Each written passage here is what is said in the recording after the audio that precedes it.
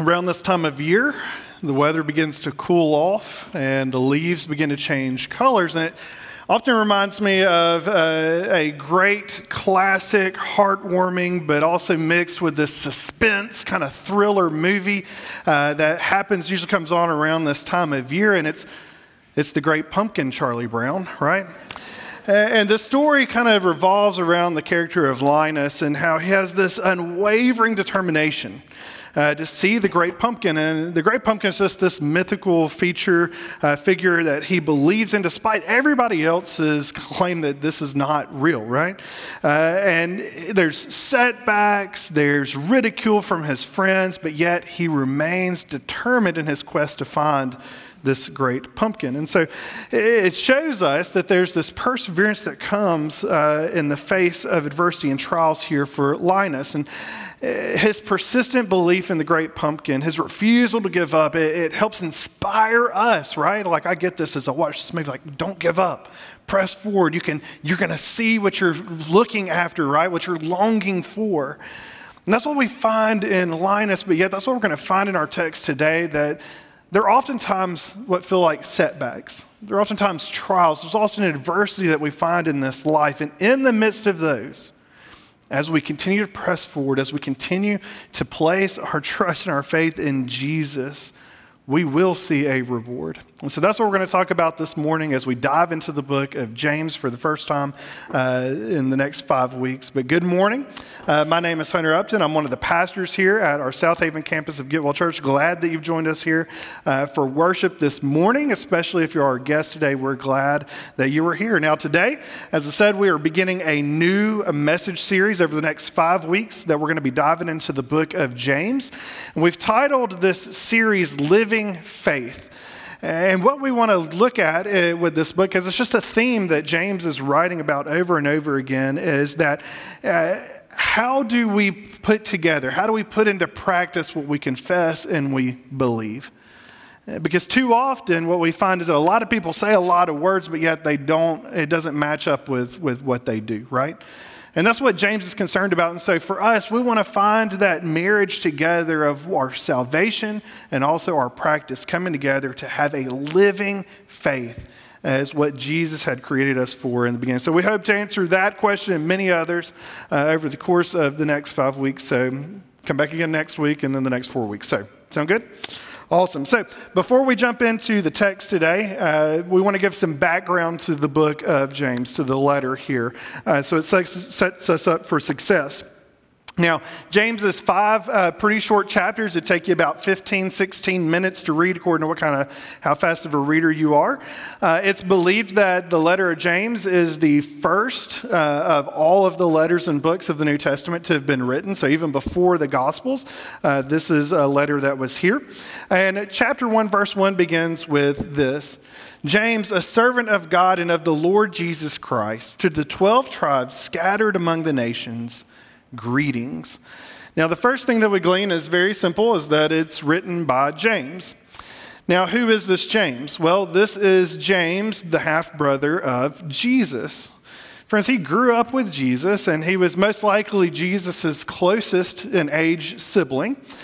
He grew up in the house with a perfect older brother, and my sister knows something about that. I'm just kidding. Just kidding. So, but Jesus was literally perfect, literally sinless, never did sin one day in his life. And so you can imagine that probably created some very interesting family dynamics in their household at times. And I think that James would have undoubtedly heard about the visit of the angel to Mary, right? I'm sure that they talked about that event. I'm sure that he knew of Joseph and Mary traveling down to Bethlehem and how that, in a way, fulfilled some of the messianic prophecies. I think that he knew of Jesus' immaculate conception, right, of the Holy Spirit and Mary and of his birth. But here's the thing, is that James didn't follow Jesus. Not while Jesus was here on this earth. He didn't believe in him for himself. And it's actually not until after Jesus is resurrected from the grave that James comes to faith in Jesus as his Messiah. Paul tells us this in 1 Corinthians chapter 15, that during that time period between Jesus' resurrection and his ascension into heaven, that Jesus appeared to many people, but specifically Paul mentions that Jesus visits and appears with his brother James. And so for James, it was finally this connection between seeing a perfect older brother live a perfect life day in and day out, but then also all of the connection of all those prophecies, all those tellings of what the Messiah would be, of how he died and was raised again, came together that helped him make that connection and make that jump into saying, yes, he is my Savior. Now, as for who the letter was written to, James was writing to those who were already Christians. These are Jewish Christians who have now been spread amongst the known world at the time. The persecution of those Jewish Christians in Jerusalem had already begun. And so we have to keep that in mind because we've got to realize that this letter isn't so much written to those who don't believe for the purpose of doctrine or the purpose of explaining kind of the way of salvation, because I think part of it is the church isn't old enough yet for them to start arguing about all of that. But it's to give instruction and encouragement to those who have placed their faith in Jesus. So James isn't so interested in helping us understand the doctrine of salvation as much as he is wanting us to help to understand how to live out our salvation. How do we put it into practice? And so he begins his letter with a principle that we'd all be doing really good to understand and start to live out, and that's having a living faith in our trials and temptations. See, James knew that life wasn't going to be easy. He knew that it wasn't easy in any way. And it's definitely not a promise of those who follow Jesus that, if you follow him, your life's going to be hunky-dory here on out, right? I have a feeling that many of us can attest to that. But James wants to give us a way that whenever we face trials, whenever we face temptations, that we can have a living faith. So let's pick up. If you've got a Bible or device you read from, we're going to be in James chapter 1. We're going to pick up in verse 2, and we're going to read a pretty good chunk. So just follow along with me. James chapter 1, verse 2. Consider it pure joy, my brothers and sisters, whenever you face trials of many kinds, because you know that the testing of your faith produces perseverance. Let perseverance finish its work so that you may be mature and complete, not lacking anything. If any of you lacks wisdom, you should ask God, who gives generously to all without finding fault, and it will be given to you. But when you ask, you must believe and not doubt, because the one who doubts is like a wave of the sea, blown and tossed by the wind. That person should not expect to receive anything from the Lord. Such a person is double-minded and unstable in all they do. Believers in humble circumstances ought to take pride in their high position, but the rich should take pride in their humiliation, since they will pass away like a wild flower. For the sun rises with scorching heat and withers the plant. Its blossom falls, and its beauty is destroyed. In the same way, the rich will fade away, even while they go about their business. Blessed is the one who perseveres under trial, because having stood that test, that person will receive the crown of life that the Lord has promised to those who love him. When tempted, no one should say, God is tempting me.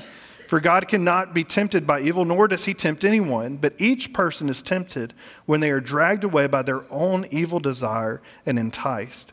Then, after desire has conceived, it gives birth to sin. And sin, when it is full grown, gives birth to death. Don't be deceived, my dear brothers and sisters. Every good and perfect gift is from above, coming down from the Father of heavenly lights, who does not change like shifting shadows.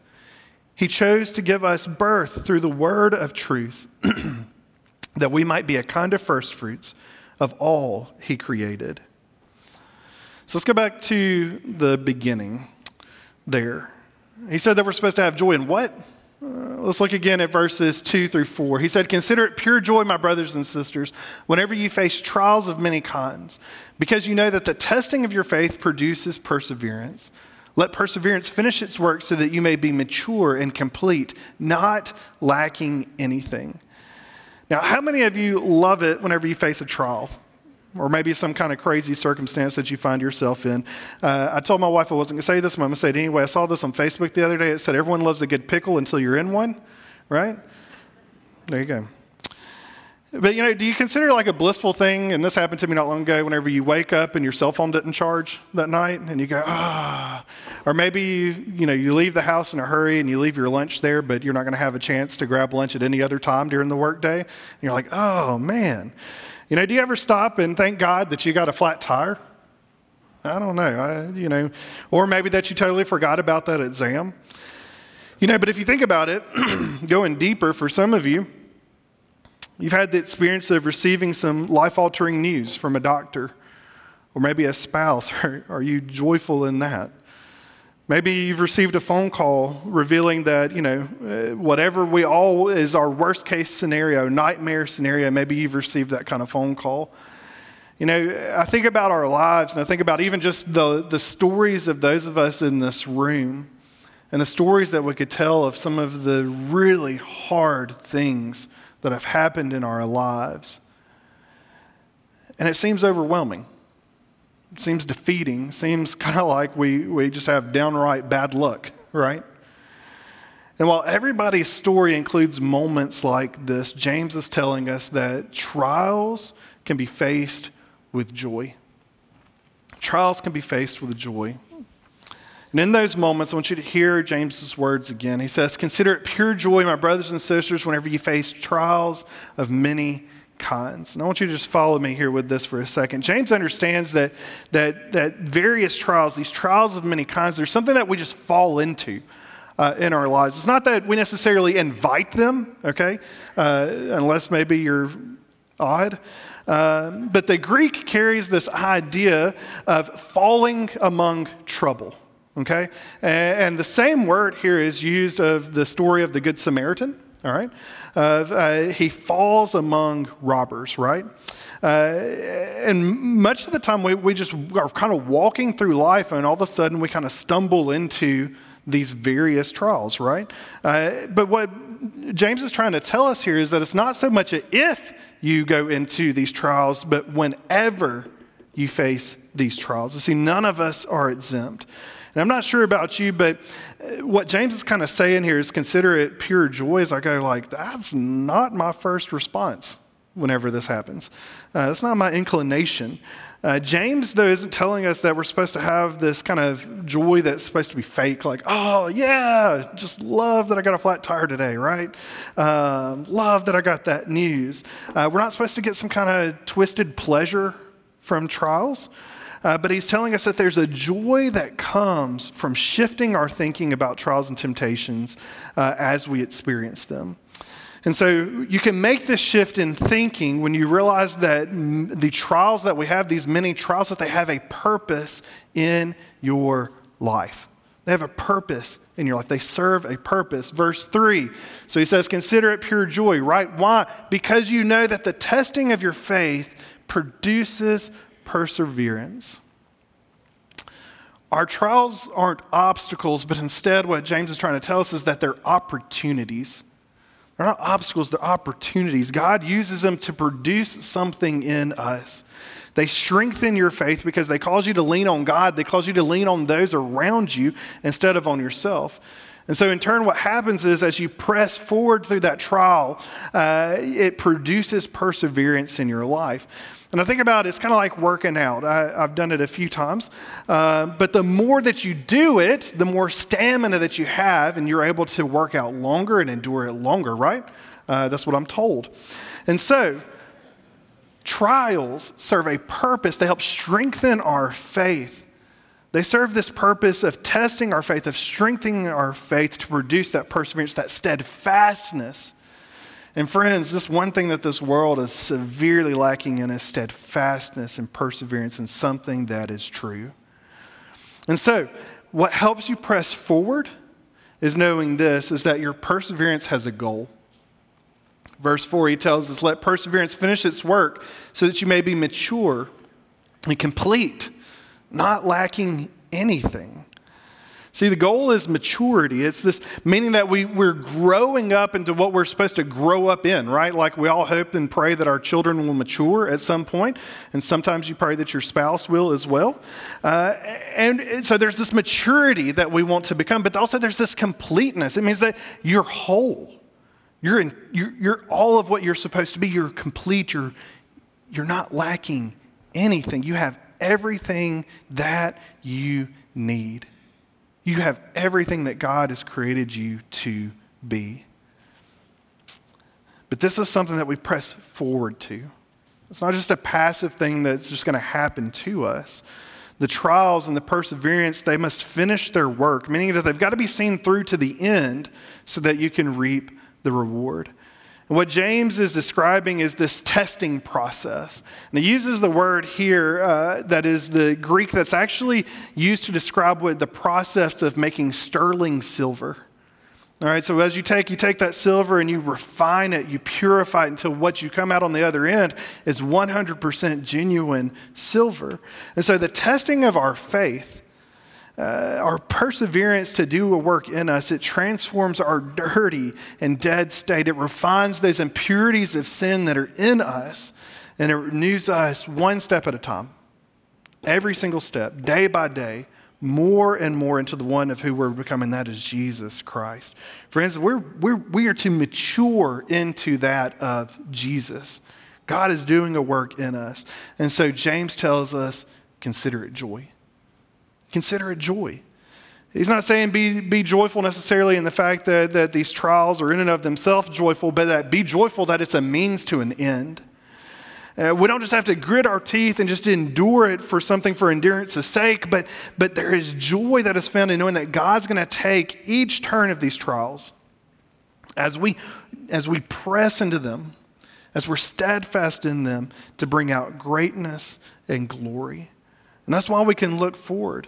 That's why that we can look to something that's to come on the other side of this as we persevere our trials with joy.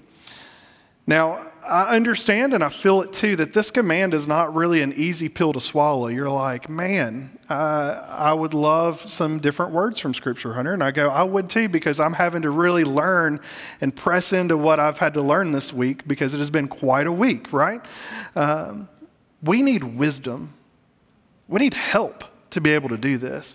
And what I love is that our God, the God that we serve, the God who's supreme over all, whenever he gives us command, he doesn't just leave us here to try to figure it out on our own. Instead, he's a God who desires to help us and embrace us and empower us to be able to live out this command. And so this is why James, he gives us guidance that we've got to ask for wisdom from God. And so here's the point here is that you need God's wisdom to make this shift in your thinking. I promise if you just try to be like, all right, I'm just going to consider it joy, it ain't going to go very far. That next trial that you hit, you're not going to make it very far. We need God's wisdom. Look at what he said in verse 5. James wrote, if any of you lacks wisdom, you should ask God, who gives generously to all without finding fault, and it will be given to you. If any of you lacks wisdom in seeing this process that's taking place as something to be embraced, you should ask God. Like I mentioned earlier, joy isn't natural to us whenever we come up into some trying circumstance. And for some of us, it seems like we kind of get hit from all sides at one time, right? With trials. And it seems like, man, I'm not sure it's ever going to let up. And sometimes it can be really easy for us to begin to think that God must be against us, right? Friends, I pray that this morning that the Holy Spirit is at work in this room, that he's at work in your heart and in your mind right now, that if you feel that way, that you will hear the words of hope and love of our God who loves you so much that he is not against you. Instead, it's the opposite.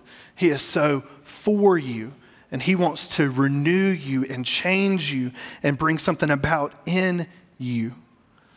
God's word is clear about the love that he has for his children. We have a good and a powerful and almighty God who won't withhold his God-given wisdom for you if you humbly are humble enough to ask him for that help.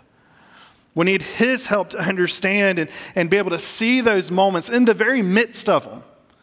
that he's working out something good, that we can press in, that God is using it. And in the verses that follow, verse 5 there, what we find is that James warns us about doubting when we ask. He uses very vivid imagery to talk about this wishy-washiness that oftentimes we have. But if you ask, plant yourself and beside what you've asked. Plant yourself there. Say, God, you have said it. You should never doubt that God will make good on the promises that he's given us in his scripture. Don't ever doubt it. He is that kind of God. He will pull through. But we need wisdom. We need wisdom to see that our perseverance isn't found in reliance on ourselves, but it's on God alone. And James gives this warning to us in verses 9 through 11, where he speaks of it in terms of those who are rich and those who are poor. And here's the thing. I wrestled with this, trying to figure out what is he trying to tell us here? Because it seemed like it was just kind of out of place. But what he's saying is that the poor have nothing to rely on besides God. They don't have things. They have to rely on the hand of God working in their lives. And what an advantage that is. But on the flip side, there's a danger for those who are rich. Because oftentimes what happens is we fall prey to trusting into our possessions and our positions rather than on God. Now, I'm going to go out on a limb here and assert that all of us in this room probably actually have that struggle. Because for any of us, I have a feeling, once again going on a limb here, but I feel like if we need something, we could probably just go buy it. You probably have a roof over your head. You probably have all the things. Sure, there's some bumps along the way, but for the most part, we could probably figure out how to smooth them over, right? Woe to us. Woe to us that we would trust in the fact that we can take care of everything on our own. We have to rely on God.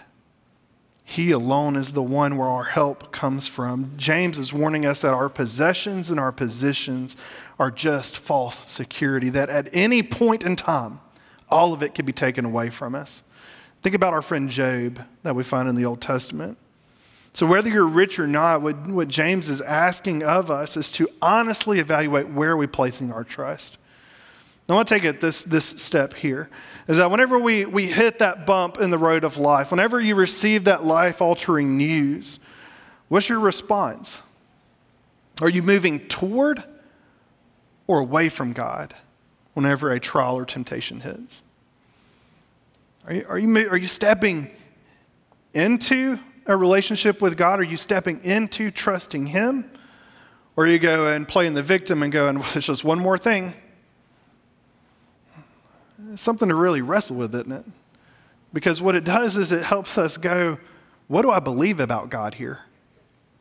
It really makes us wrestle with that, is that you either believe that He's for you or you believe that He's against you. And friends, Scripture is peppered with reminders that God is for us. Psalm 56, Psalm 118, Ezekiel 36, Romans 8. It's all over the place that our God is for us. And so how would it change the way that you face trials, that you face temptations, if you had the wisdom of God to help you understand that you can persevere through the trial because God has a purpose for His glory and your good through it? What would it look like for us to build a foundation, to build a history, to build a legacy that leans on God instead of ourselves whenever those trials come? When you've prepared, when you've allowed the Spirit of God to do that work in your heart and your mind, to shift your thinking to the right order of things, here's the thing, is that you can move forward. You can move forward because you know the end. You know the end.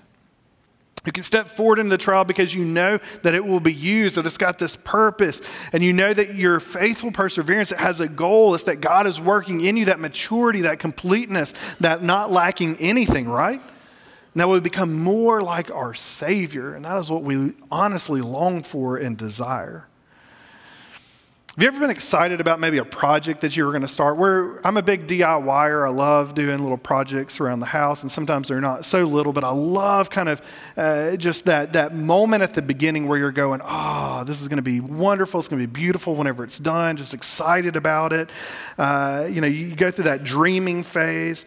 That's probably the moment that I'm most excited, and then I start the project, The demo usually doesn't go too bad. It's usually fine. And so then there's a trip to Lowe's. And then in the middle of one of the tasks, usually there's another trip to Lowe's. And then there's usually a setback or two. And then at some point a distraction or three. And then another trip or 12 to Lowe's. And at some point, that excitement that I had at the very beginning is now gone. And I'm like, we just got to get through to the end of this, right? And you feel like it's never going to end. But then I remember that each moment that I press forward is one step closer to being done, one step closer to enjoying the thing that I set out to do, right? And I push forward, and eventually I get to reap the reward of that perseverance that I had. And a lot like what I experienced with those DIY projects that we have, we will all face trials. We have to remember where we're headed. And we have got to remember that even in the middle of the most difficult trial, that there's hope. Because here's the thing, is that every trial will come to an end. Literally, it will come to an end. Whether it happens in your lifetime or as soon as you're gone and you're with Jesus, all right, that trial is going to end. Look at what verse 12 tells us, James. He says, blessed, blessed, blessed, blessed, blessed is the one who perseveres under trial. Because having stood the test, that person will receive the crown of life that the Lord has promised to those who love him. Blessed, happy. This is the word that Jesus uses in the Beatitudes there in Matthew chapter 5. It refers to someone that God has supremely blessed by giving something that only God can give to them. And James is telling us that when we persevere, when we choose to stand the test, that we receive something that our human hearts have ultimately been longing for forever, and that is the crown of life. Doesn't that just give you hope? Doesn't that just help you face those trials? I mean, it sure does me that this trial is going to end one day and there's something on the other side. The reward will be delivered to those who stand firm on the promises of God. No matter when that trial ends, God will get that final word. And that's something that we can hold on to. That's something that we can rest in. But that's not to say that it's going to be easy. It's not to say that it's going to be easy to endure and to press forward into God. Because you see, with every trial, here's the thing, is that it carries a temptation for us to fall into sin. It's not that the trial itself does, but it's that we're humans. That oftentimes, that sometimes God allows trials to happen or even brings some trials, but God is never the author of temptation in us. James is very clear of that in verse 13. Our willingness to fall into temptation is brought on by the trial is only found within ourselves. It's that sinful nature in us. It's that inclination that we have that we need God to work in us and do something about. And so we have to change the way that we think, because here's the thing, is that sin will give birth to death, but God gives birth to new life. He's not the one who brings the temptation. He's not the one who's making you sin. But whenever we do face those trials, where are we looking? What are we stepping toward? Knowing the end helps you make it through, right? Knowing the end helps you choose not to give into that temptation, but instead to step into what God is desiring through that. It helps you to be faithful. And think about what it's like whenever you have a vacation coming up. You're like, I've got 5 more days, right? I feel like we all can feel that right now. That's not exactly what we're talking about here with this example. So how about this one? Say you enroll in college or maybe a certificate program, and you know kind of the course of action that it's going to have. You're working toward that degree, that day that you're going to walk across that stage, right? To receive that diploma. You worked really hard to get it. You passed all the tests to get there, right? It's something you look forward to. You know the end, and you know that it's coming. And we may not always know when the end is coming, but we do know that it will come. It will come. And so we don't have to fall into temptation of sin when we go through trials. There's something glorious for us to look forward to on the other side, and that's the crown of life that he's promised us. And friends, we have a good God with whom nothing is wasted in our lives. Nothing is purposeless in our lives.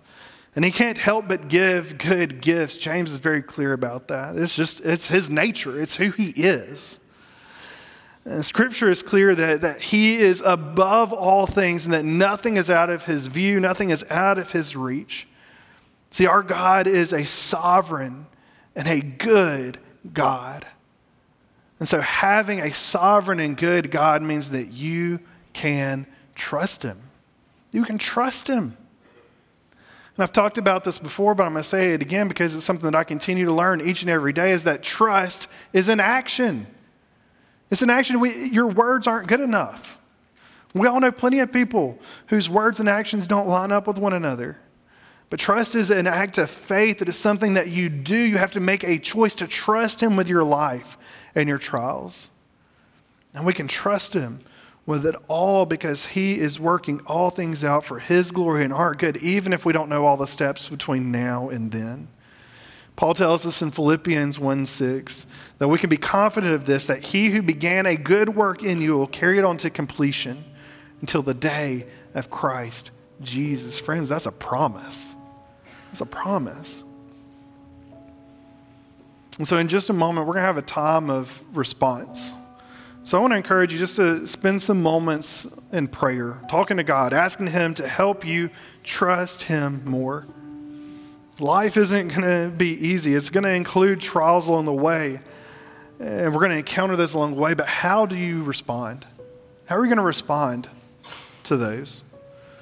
So I want to encourage you to move toward him. I want you to encourage you to move forward with him, persevering, standing strong to the end. I want you to be like Linus, and it's the great pumpkin Charlie Brown. I want you that even when everyone else around you thinks that you're crazy, I want you to put your eggs in that basket because it will pass and he is good and there will be a reward, a crown of life for us on the other side. And so if you've been walking with the Lord for a length of time and you've seen this power, this glory and moving forward with him through trials, I want you to just thank God for that. Say, thank you, Lord. I want you to ask him to give you more wisdom to face whatever trials of life may come. I want you to ask him for wisdom to strengthen your faith, wisdom to persevere. And maybe you're here this morning and you've been trusting God, and maybe though, but you feel right now that you're kind of in a season where you haven't trusted him. Maybe you failed to stand him in those trials. You feel like those trials are more of an avalanche than anything else in your life, and you've succumbed to that temptation. And maybe even you think that there's no way that God could forgive you for that. But I want you to know this. I want you to take heart in a sovereign and good God that we have, who's full of grace and full of mercy, who gives us forgiveness despite what we deserve. So I want to ask you this morning to just ask him, God, would you meet me here? Would you meet me here? Would you meet me in the midst of this, Lord, where I feel helpless? Lord, would you help me to fill you with me? Would you help me to trust you? Would you help me to hang on to you instead of myself? Or maybe you're here this morning and you've never trusted in God before. I want to invite you along for a wild journey. It's a fun one. God is so good and he wants to do something in you and through you. And if today's the day that you feel God moving in your heart to say, you know what, I want to give my life to Jesus, let's do that today. Let's not wait. Let's let him take us on an adventure that in the midst of the trials and temptations of life, at least you know that it's going to have a purpose on the other side, something to look forward to. Come experience the forgiveness and the freedom of life that's found in Jesus and his way of living life. So if you'll stand, I'm going to pray for us this morning, and I want to invite you to pray. You can pray where you're at. You can pray down here at the prayer rails. Life is not easy, but God is good, and God is working, and God is able. Let's place our faith in him. Let's let him take our salvation and do something with it. Let it be a witness to those around us as we love Jesus with all of our lives. Let's pray together. Father, we thank you so much for your word. Lord, those words written so long ago are written to us today, Lord, and how powerful they are to us. God, I pray that you would strengthen us today, our faith in you. Lord, life is not easy. Sometimes we just want to throw our hands up. Sometimes we just want to give up. But God, I pray that you would change our thinking, that you would change our heart, Lord, that you would help us to see things as you see them, Lord. And Lord, that ultimately we would just have an active worship as we trust you with our lives, even the moments of our trials. Lord, help us to stay focused on you, our eyes fixed on you. Help us to have joy, Lord, because we know that something is coming that's greater than this world can give us. Lord, we love you, and we thank you for your Holy Spirit at work now in this place and in our hearts.